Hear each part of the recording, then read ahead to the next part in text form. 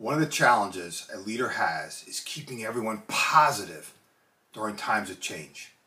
What would you say if I told you it's not as difficult as you might be led to believe? Today I'm going to share some suggestions that you can start implementing right away. If you're leading a team through lots of change, this one's for you.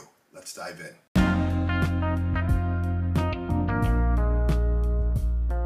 Hi everyone, this is Jim Riviello and I want to welcome you to the Getting Results podcast.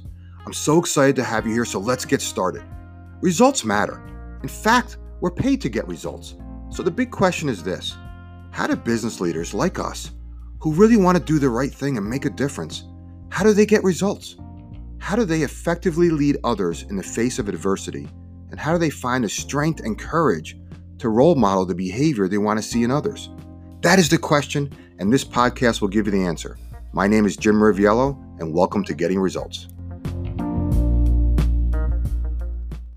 I've been talking a lot about change recently. Why? Because everywhere we turn, there's change. Businesses of all sizes are changing. Change is the one constant in life, yet it's also the one thing that most people struggle with. Intellectually, everyone recognizes that things do have to change in order to keep pace with business. That doesn't make it easy. As a leader, this means others are relying on you, especially when things are changing.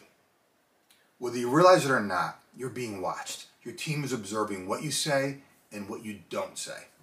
They're paying attention to how you communicate, and the manner in which you carry yourself reveals a lot about how you feel about changes. Even if the change is causing you stress, it's important for you, the leader, to stay positive and lead your team through the obstacles and the challenges that change by design introduces. So this begs the question: how do you keep everyone positive when things are changing?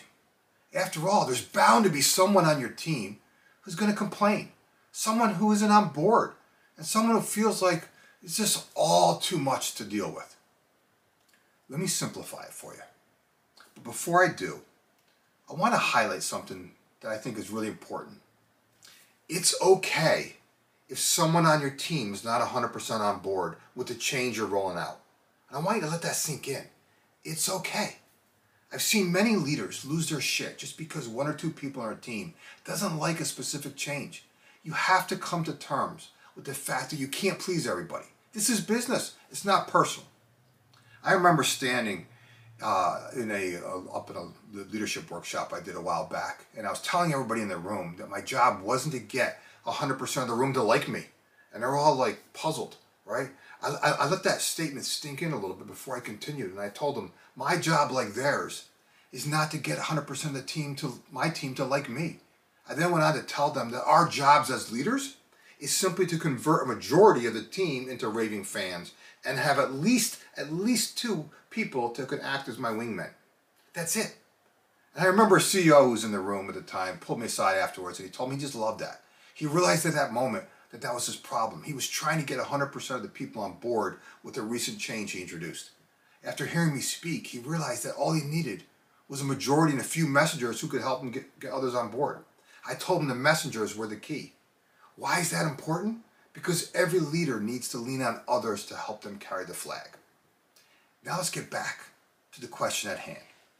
How to keep everyone positive during lots of change. And I'm going to tie my answer to that into what I just previously described here in a second. The answer really is simple. Little victories. See, you, the leader, have to seek out every opportunity to highlight what's working. Trust me, there's going to be plenty of things that don't go as planned. That you have to expect.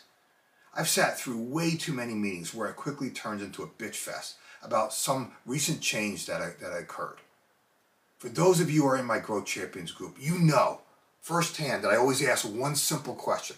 That question is this: what went well last week? Right? Did you catch, where did you catch yourself or your team making meaningful progress? And I usually ask this question towards the end of the meeting, and trust me, every single time the mood shifts in a positive way. I typically go around the horn and I ask everyone what their one recent victory was. If they can't find one win in the last week, they probably don't deserve to be in a leadership position. And I know that sounds harsh, but seriously, That's the truth. One guy said to me one time that he couldn't find anything positive in the last week. They had just lost a client and the team didn't know what was going to happen. Sorry, Riv, no good news to report. I was like, hold on. Now, many of you know me and know that I would never let that pass. I said, wait a second. Isn't this the client that has been treating your team like shit for the past year? He said, yep. I said, isn't this the client that your team has been complaining about all the time because regardless of what they did or do, they could never make them happy? And isn't this the same client that forces you and your team to work nights and weekends? He said, yep, absolutely. But it's also, Riv, our largest client. And then I asked him another question. I said, isn't this the client that 2 of your team members recently resigned over in the last month? And he said, yeah. I said, dude, losing this client is a major win. And he finally got what I was trying to say. He smiled and said, yeah, it's actually a major relief. And I think the team feels the same way too. Every time I force someone to roll back the last 7 days and identify something that went well, their entire mood shifts. Usually here's what happens. When I ask the question, the first thing that happens, I get crickets, silence. No one wants to start. Everyone struggles to identify something. So what do I do in that situation? I lean into my rock stars, my sidekicks, my wingmen, my messengers, whatever you want to refer to them. I call on one of them to get the conversation started. And I save the other one to close out the discussion.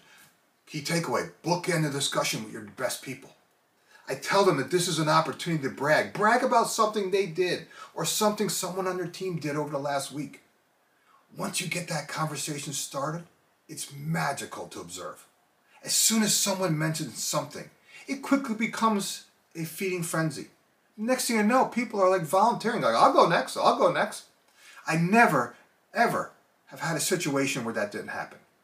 You, the leader, just have to draw it out of them. And I know that sounds like common sense, but guess what? Common sense is not always common practice.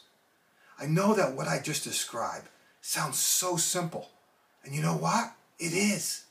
I'm a big believer that little victories stitched together over time lead to big changes. Do this. Try it. Don't take my word for it. Put it into practice. Close your next meeting by asking everyone to identify one victory they had or victory someone on their team had in the last week. Encourage them to brag.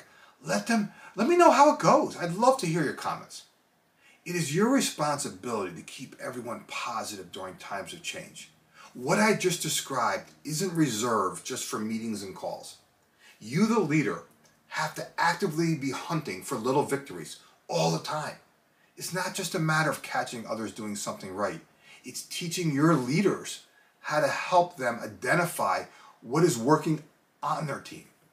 The more they can recognize and actually see progress within their team, they become more willing to navigate the challenges that any change introduces.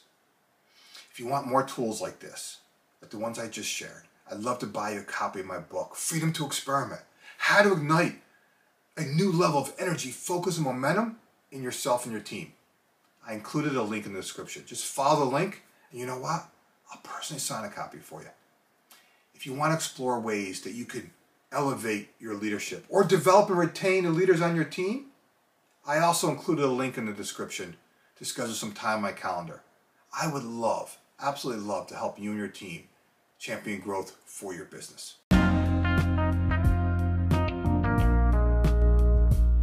If you want to ignite a new level of energy, focus, and momentum in yourself and your team, I invite you to get a copy of my latest book, Freedom to Experiment. The link is in the description if you're interested. In the meantime, do me a favor and share this podcast with others in whatever way serves you best. Enjoy your week, and I'll talk to you in the next episode.